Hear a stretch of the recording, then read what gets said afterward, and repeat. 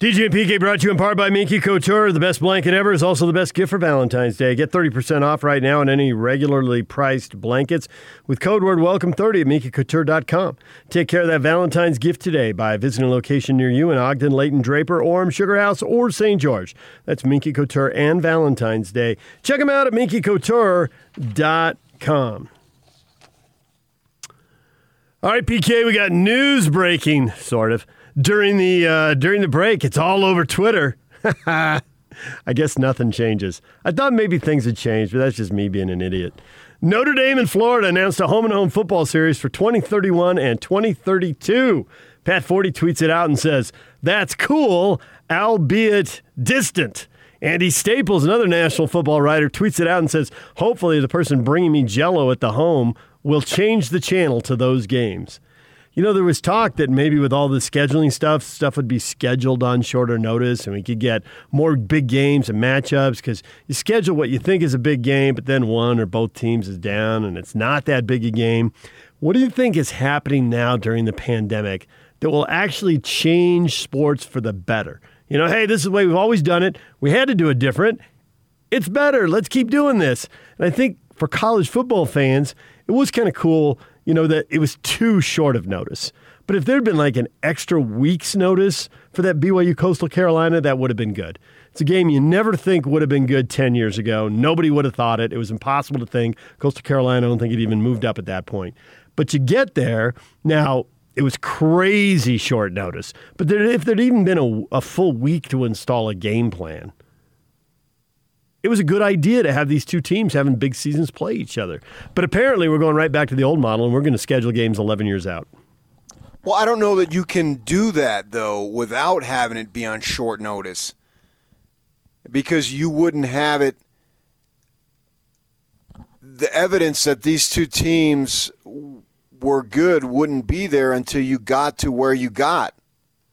Right. The Coastal Carolina is a complete and total newcomer. BYU is not. They're not on the national radar consistently now, but they're still a brand name. I mean, that's why ESPN has got the contract with them in the first place. I mean, if they weren't a brand name, and you can argue, Ute fans, that they aren't a brand name, but just the fact that they actually literally have the contract with ESPN proves that they are a brand name. You can't have it any other way.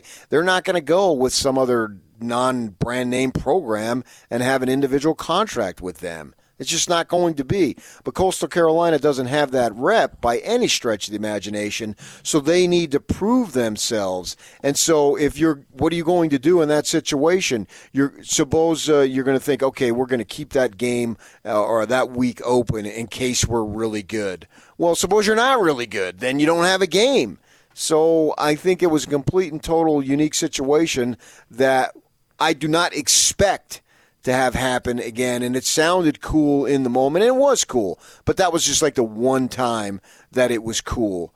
And they ran, like San Diego State and Colorado put something together, and that didn't really resonate nationally. You know what I mean? It was nice that they played, and great for them and for the kids involved to have an opportunity to play a game. That's what matters the most, I think, for them. They work so hard at it. They want to get out on the field, win or lose. I would think you'd rather play and lose than not play at all. So why not do that? Sure. But I can't see that I had any level of expectation that this was going to happen long term. It just doesn't make any sense, and you just can't do it that way. So what have you seen in sports you think can be kept? Something that is cool. Baseball certainly changed a bunch of its rules.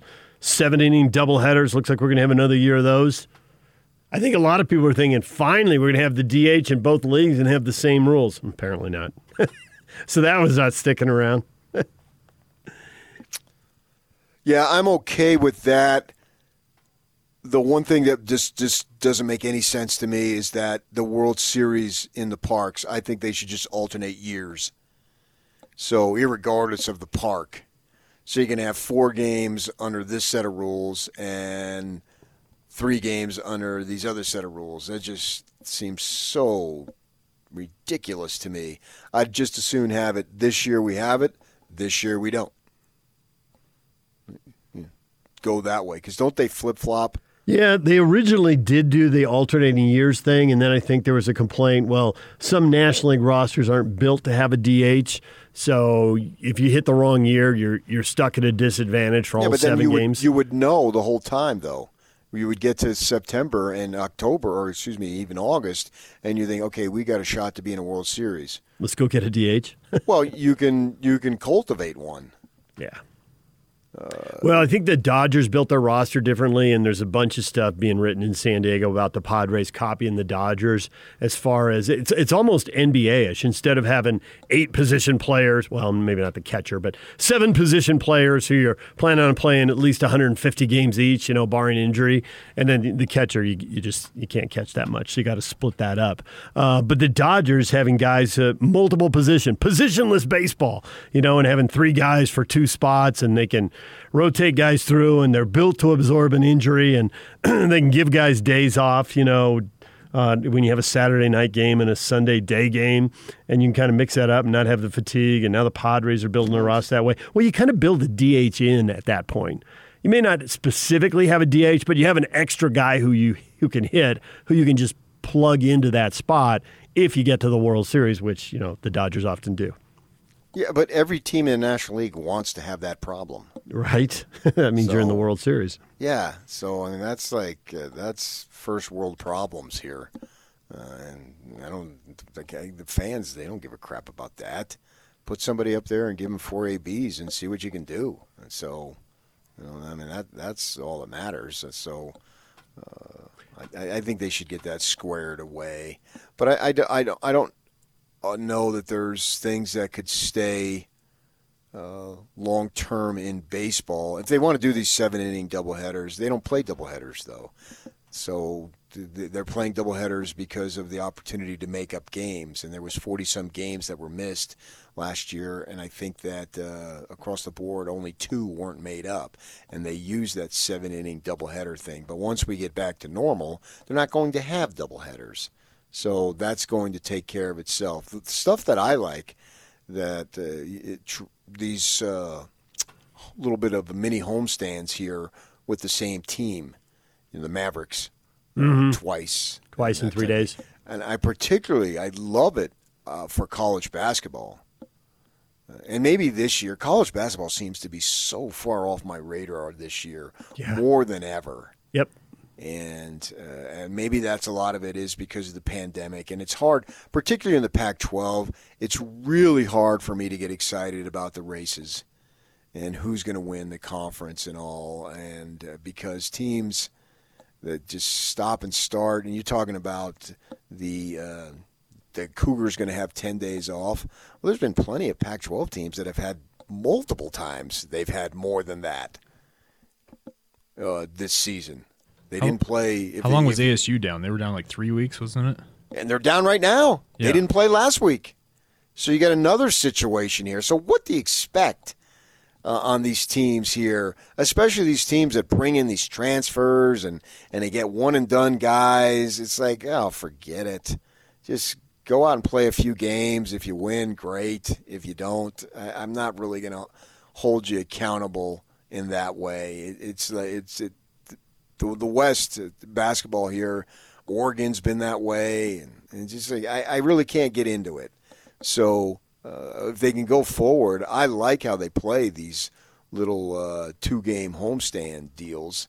That to me has generated a little more interest. I mean, like I would normally not be paying a whole lot of attention in January to Colorado State and San Diego State, but yet when I saw San Diego State blow that lead and Colorado State won, and then the next game, I think it was on a Monday, I paid attention to it because it was fun to see, okay, can this team come back? How are they going to handle after blowing that lead? And I suspect that San Diego State, if they get a big lead, is going to go hammer them, and that's what happened. So it added a little bit of extra intrigue rather than just another game against another team. So if they could do that, that would be fun. I would like that. But I got all sorts of rule changes in sports that I would love to see happen. That have already been tried in the pandemic or haven't even been tried yet? No, they haven't been tried. Like, for instance, if you foul a guy on a three-pointer, it should be 3 shots, irregardless of whether it goes in or not. Why is it, if I get fouled on a three-pointer, why am I only taking one shot if it happens to go in? No, I should get 3 shots. That's what the shot is. It should be N3. Well, would you give and twos then? I mean, some guys driving layup? Yes. That would really Yes. That would really have coaches teaching people not to foul. You would take a lot of the physicality. It would just be too big a risk. Well, but they'd just be lecturing guys. Do not foul. Giving up 4-point plays and 6-point plays. Free throws don't exactly highlight the great athletic ability of these guys. But to the degree that they get people to stop fouling, that lets the better athletes have more chances to make incredible shots because the defender isn't going to be trying to get away with something. And, yes. And you can't blow the whistle every time. It's got to be a judgment call. So they inevitably do get away with stuff. I mean, guys get bumped on shots all the time. I was clean up top. You ain't got him with the body. You just don't want to call it all the time, so you don't call it. Right. Yeah, it makes no sense to me. If I get fouled on a 3, you fouled me taking a 3. Where's my 3 shots? If I buy a 6-pack, I want 6 bottles. They're going to give me 5. I want 6. That's what I'm buying. I take a 3-pointer. I get fouled. I want 3 shots. Change that. And football, you get 3 chances to kick field goals. That's it. They're like timeouts. You get 3. Not per half, the entire game. I want to see more offense. I want to see some little dweeb come out there and kick the ball 62 yards. Go for it on 4th down. Give me some drama. Yeah.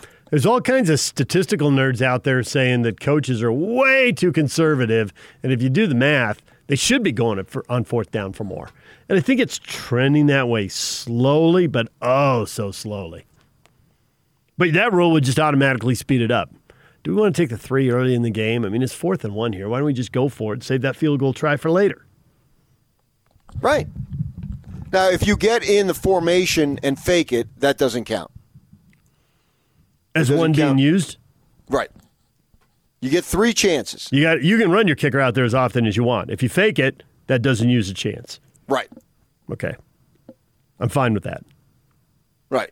I want more strategy, more excitement. This is entertainment. Make it more exciting. Make it so Johnny and Joe and Mary and Jane up in the stands. What's he doing that for? People love that type of stuff. You need a one-on-one sit-down with Roger Goodell. No one has taken more chances with tweaking the rules. I mean, the NBA has certainly tweaked the rules, but the NFL is just nonstop. I mean, it's really like it's an off-season story. Combine, draft, what rules are they tweaking, preseason. I mean, it rolls one right into another. Yeah, and then when you get down to like that 35-yard line or whatever, we're kind of no man's land. You know, what do we do depending on our kicker? How good is he? Is he on a hot streak? What's his level of confidence? What's the wind? All those types of circumstances that factor into it. You got all these things. I'd like it to be more of a strategic game. And what do? You roll the dice. I mean, that's why gambling is just so huge, right? I mean, essentially, in a nutshell, gambling, if you boil it down, no matter what game, part of the gaming that you're playing, it's basically rolling the dice. That's gambling in a nutshell. Is it not? Yes, I think it is, right? And then not always. You'll handle this. Go ahead. But you don't have you don't roll the dice on everything. If you're playing poker, you're not rolling the dice. Right. But essentially, it's a big roll of the dice. And people love that stuff. And I'm looking for ways to create more excitement, especially as we go forward here and the amount of entertainment options and what's available to you. Now you can get new release movies at home, not to where it used to be 6 months, a year or 2 later. You know what I mean? I do. They've been releasing stuff, and like literally the day it's on the theater, it's also available to stream at home over one of the 6 streaming or 8 streaming services or whatever it is.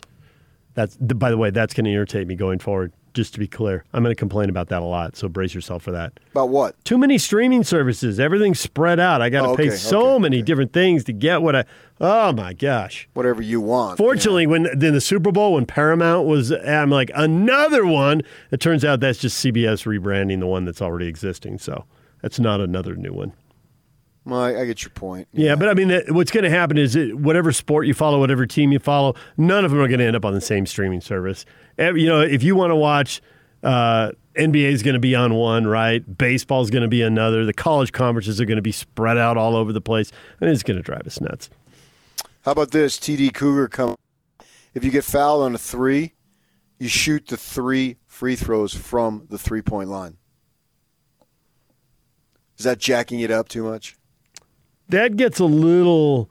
That whole idea of shooting free throws on the spot you get fouled... I was going to say, do they get their choice of where they shoot it because they can go to the corner and have the quote-unquote shorter? I think his point is if you're fouled on a corner 3, you shoot from the corner, but if you're fouled beyond the top of the key, you got to shoot them straight away. It's an idea. I'm okay with them going to the line to make it a 15-footer. My idea is to eliminate as much fouling as possible, put more, you've got to play defense with your feet and those types of things. Let these guys who are just awesome collectively as athletes, let them have freedom of movement because they can do things that are just otherworldly. Right. We want the skilled player to show their skill because that's why we're all watching as opposed to watch the goon just beat them up, which is really a massive oversimplification, but basically what the NBA did when they had their massive rule change and decided, hey, we've got the world's best athletes. Why are we letting these guys bump every cutter that goes through the lane just because Pat Riley said it was a good idea? So they took away a lot of the contact, and that allows the better athlete, the more skilled athlete, the more gifted athlete. Watching. They showed when I was watching the highlights. I wasn't watching the Warrior game live, but the highlights I saw, they showed like 5 angles of Steph Curry's crossover between the legs, forward, backward, and then hit the 3 to beat the first quarter buzzer. They showed it from like 5 different camera angles. I watched it from everyone. There was no part of me that was going to grab the remote and change the channel on that. Remarkably skilled athlete. I want to see him do stuff I can't do, and. Who could do that? There aren't 5 people on the planet who could do that, and Steph Curry can, so I'll watch it. And I'd also look at one of the things, Jazz do this a lot, if there's a potential disadvantage numbers, boom, they foul the guy right away. Oh, yeah, that's definitely sweeping the league. And that slows down the game. It slows down the game. It stops fast breaks. That's where you're going to get, some spectacular alley-oop. And it's really common in the NBA. You're right, the Jazz do it a lot. That's basically hack-a-shack. Yeah, and it's just, hey, foul 50 or 60 feet from the hoop. You're at a disadvantage, and they know that 8 times out of 10 or 9 times out of 10, this is going to end poorly. Once in a while, someone misses a layup or dunk, but mostly it ends poorly, so just commit the foul. Yeah. Just in the last game, I think Joe and Donovan Mitchell both committed those fouls to stop breaks 60 feet from the hoop.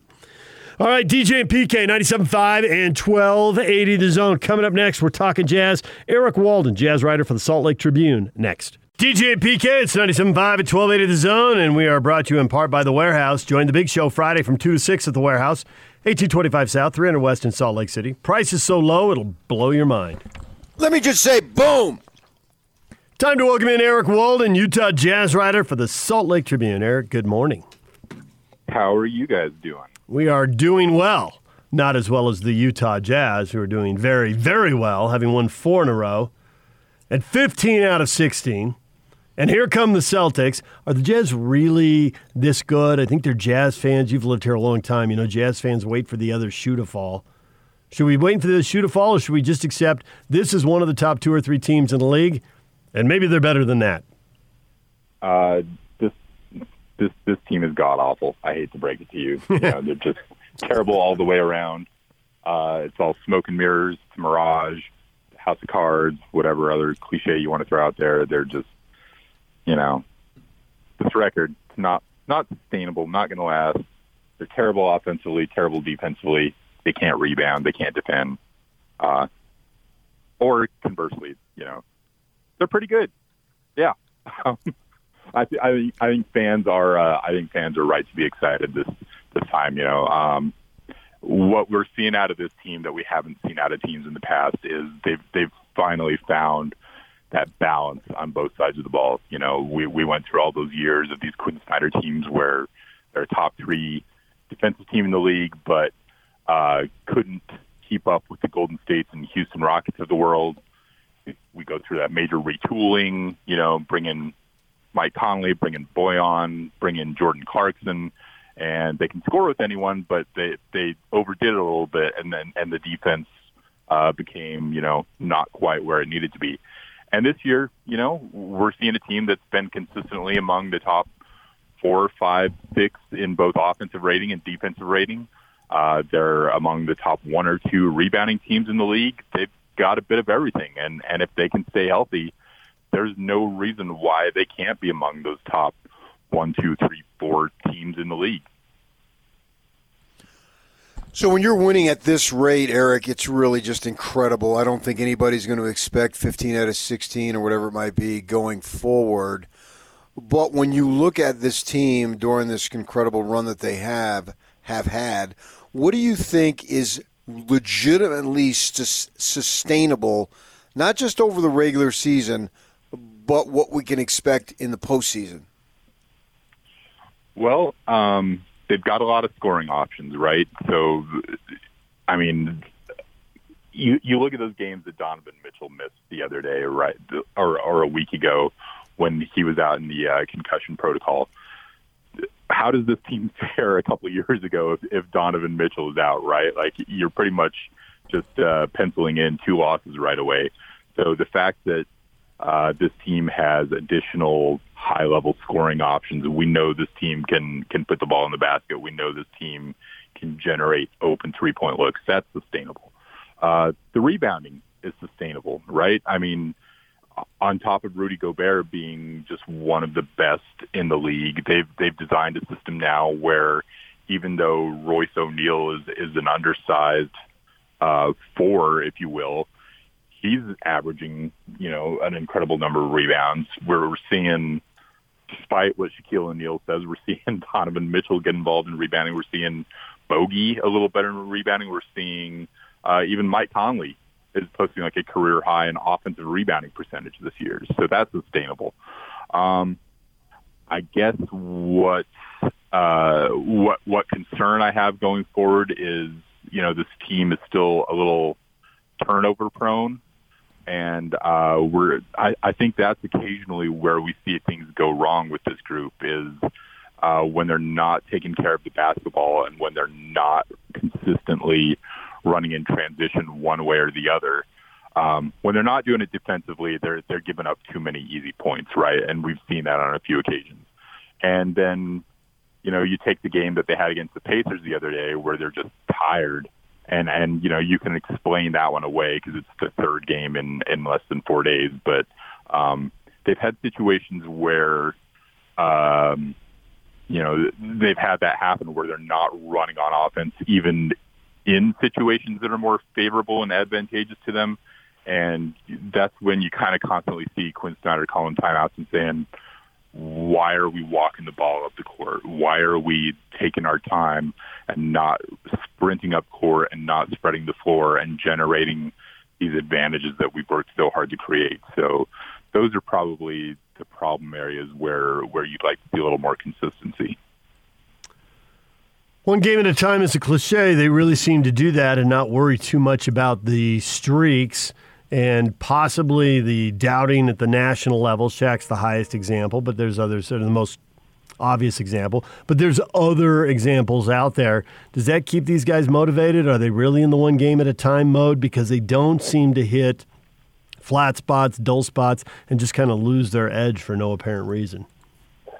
As much as any team is in that mode, you know, I never fully believe these guys when they're like, we're not looking ahead at all, you know, like, of course, our attention is fully focused on the Charlotte Hornets and the Atlanta Hawks. You know, it's like no team's attention is ever fully focused on that. But I will say, you know, up to this point, this team has done a pretty incredible job of, you know, maintaining as much of that focus as they can. You know, we've asked them on several occasions, you know, hey, what about such and such a stretch coming up in the schedule. What about this team that's lurking? What about that matchup?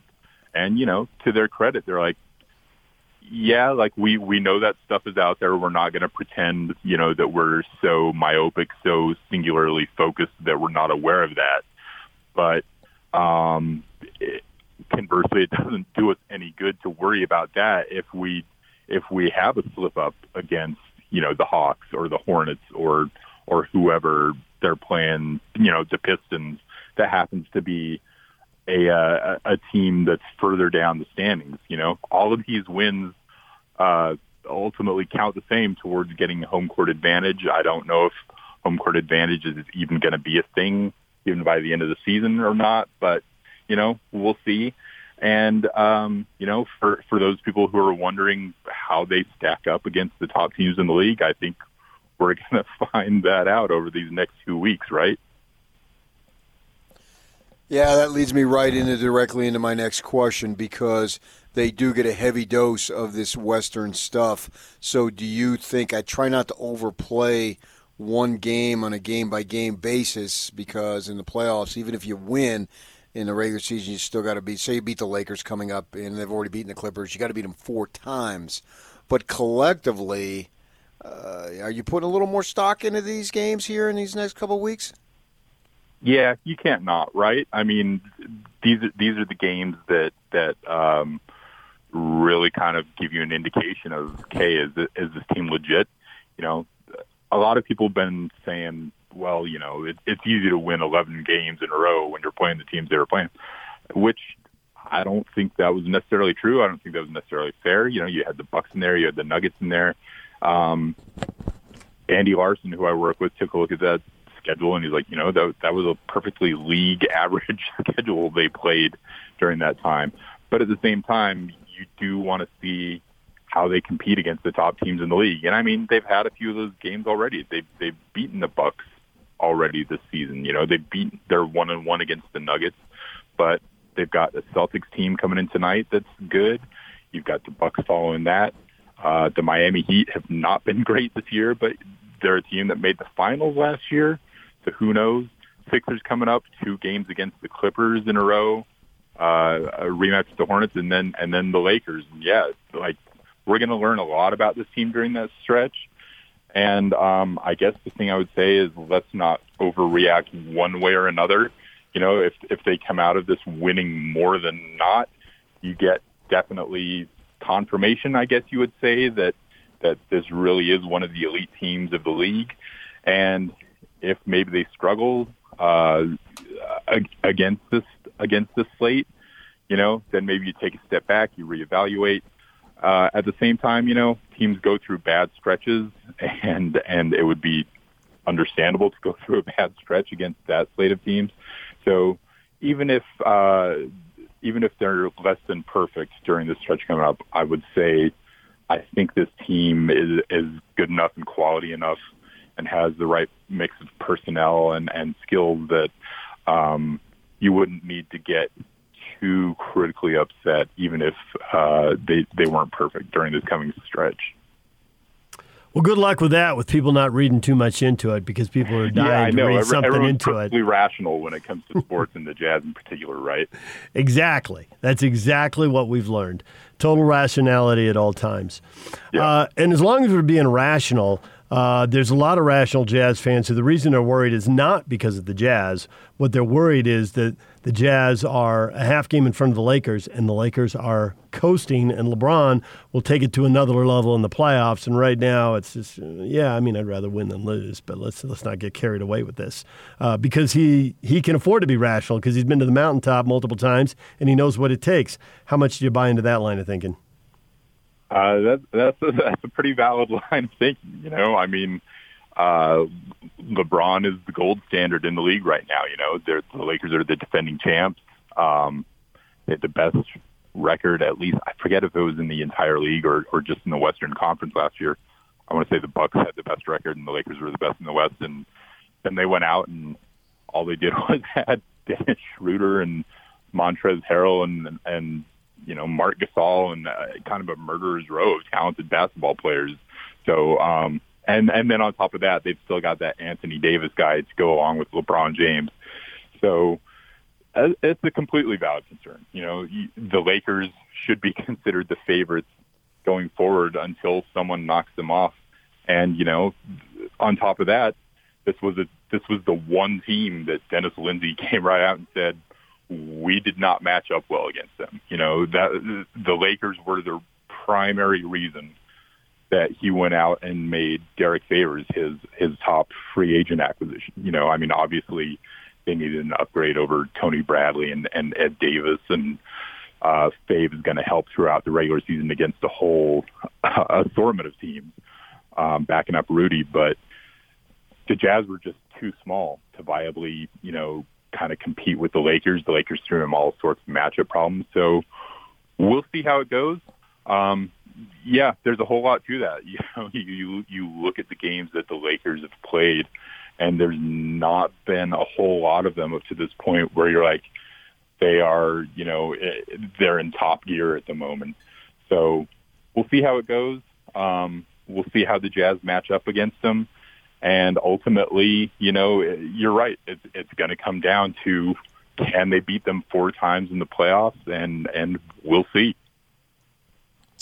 I think right now, barring a catastrophic number of injuries, I think in the short term, the only thing that's going to slow them down would be an injury to Gobert, because I think that he is the most indispensable player on this team. Now, Favors can step up, but then you don't have anybody who can step up for Favors. So, to me, it's critical that they keep Gobert out on that floor as much as possible. How do you see that? Right. You're, couldn't agree more there. Rudy is, I was speaking with a guy from a radio station in Vancouver last night of all things, and he's asking me about various guys on the Jazz and who's kind of quote unquote most valuable. And, we got to talking about Rudy and the national perception of him. And, I mentioned to him, look, Rudy is one of these guys who, looking at the numbers on a website or a spreadsheet or whatever, does not do him justice. He's a guy who, if you don't watch him play night after night, game after game, you can't truly appreciate the impact that he has on this team on both sides of the court. And Fave is a great backup, but ultimately he is the backup for a reason, which is that Rudy is, a superstar defensively and an incredible screen setter and rim roller and lob threat offensively. And if they lose him, it's game over and they're screwed. Beyond that, I guess the 1A right now would be, let's see how they look without Mike Conley. The offense kind of bogged down in Indiana the other day with Don and Joe running things solely. Even though Donovan got 9 assists or 10 assists or 11 assists, I think he was the one rebound short of the triple-double, right? He wound up with 11 assists. Yeah. But we still had moments where they were kind of slogging through the offense. Now, how much of that was the schedule and being tired in the early start? Those are all potential factors. I'm curious with Mike out again tonight, what the offense looks like and how highly tuned it's running. So, because Mike's been incredible this year. He's been everything this year that Jazz fans were hoping he would be last year. And so if he's out for an extended period with this hamstring issue, then, that's potentially trouble as well. Eric, we appreciate a few minutes as always, and we will talk to you again later this season. Thanks for coming on. My pleasure, guys. Happy to talk to you anytime, except maybe PK. Oh. I might have to limit myself. I can only take you in small doses. Is that because you got a large dose at the Trib back in the day? Exactly. Still, when did you leave, PK? I've never left in that way. I think I'm still around, but technically I left in 2000. That's what it feels like sometimes, and this is where my issue comes in. Yeah. No, actually, Eric and I go back to, I trained him. He was at my feet when he was working for the student newspaper at the U. So a lot of the success, I think you can contribute directly to my tutelage.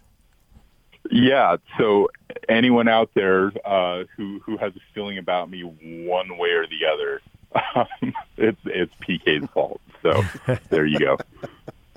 Nothing's on you. All the credit and all the blame goes to PK. Exactly. I'll take the blame. There you go. All right. Eric, we appreciate a few minutes. Thank you. All right, take care, guys. You can follow Eric on Twitter at TribJazz. He's got the at TribJazz handle right now. Eric Walden, jazz writer for the Salt Lake Tribune. We're taking a break. Coming up, John Corrales, host of Locked On Celtics, will join us in about 15 minutes right here on 97.5 at 1280 The Zone. The Big Show with Jake Scott and Gordon Monson.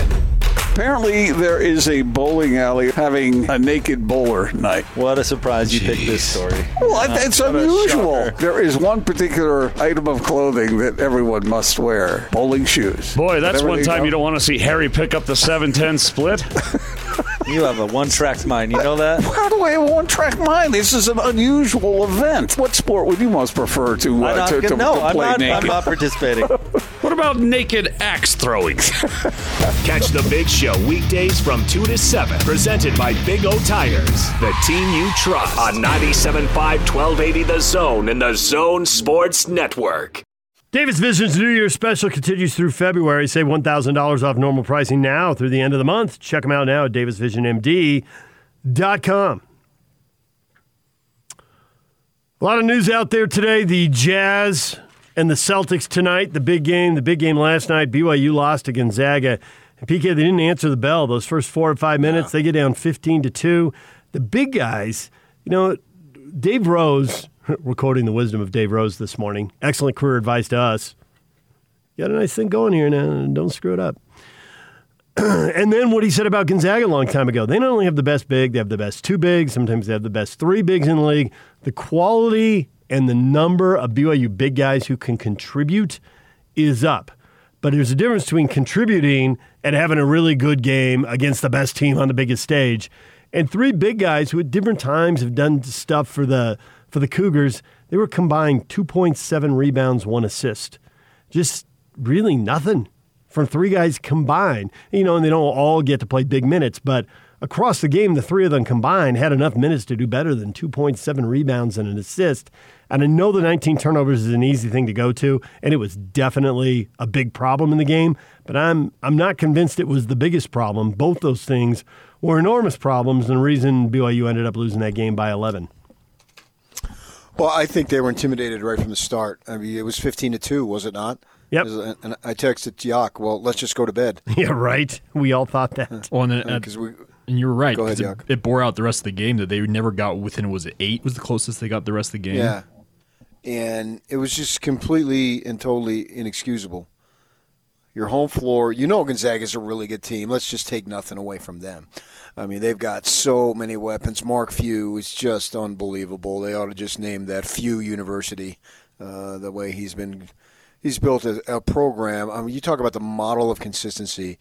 I think he's in his 21st, 22nd year. Every freaking year they've been in the NCAA tournament. It's just absolutely amazing that what he's been able to do. And they've gotten better. They're not just a nice, cute program up there in the Northwest, out there in the middle of nowhere. No, that's not it at all. They're legitimate national power.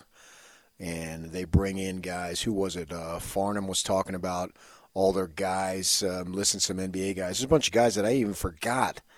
Now, some of them, they haven't really. It reminds me of what Lute Olson had, to where they put a slew of guys into the NBA. None of them are really big-time stars, but they play well together at the collegiate level, and that's what Mark Few's job is, to win these college games here. You look at a kid like Kispert. He reminded me of like a sort of a right-handed Chris Mullen a little bit. But BYU, I was thoroughly disappointed that they didn't answer the bell. I didn't necessarily expect them to win, but to get down like that 2, 3, 4 minutes into the game before the first media timeout was bitterly disappointing. And if you want to look at their big guys, well, you look at the box score, and they didn't do jack. They got a couple of big guys that are out. Maybe that could have helped Baxter being probably the first and foremost guy, but it seems like he's been injured his entire college career here, and that sucks for him, obviously. But, yeah, I agree with you. They just didn't compete to the level that I felt they needed to compete at to give themselves a chance. And maybe, last year they had a slew of leadership. Mark Pope could coach at BYU for another 25 years. I mean, he never had the type of leadership that he had last year. It's so unfortunate that they didn't get to show it when they got into the NCAA tournament because they had a ton. And right now, who is it? Is it Barcelo? Okay, but who's augmenting him? I don't really know. I mean, Lohner has just impressed me big time. The guy's a player. And BYU basketball fans, you got a great opportunity to look forward to him doing his stuff and getting better the next couple years because he's going to do that for sure. And it's somewhat disappointing that they really didn't have anybody backing him up, Barcelo, as far as that goes. I don't know that I can expect a freshman right now to do it. But they didn't really show enough guts at the start of that game, and that bothered me. All right, DJ and PK, John Corrales, host of Locked On Celtics, Locked On NBA on the Locked On Podcast Network, joins us next to talk Jazz and Celtics tonight. Stay with us.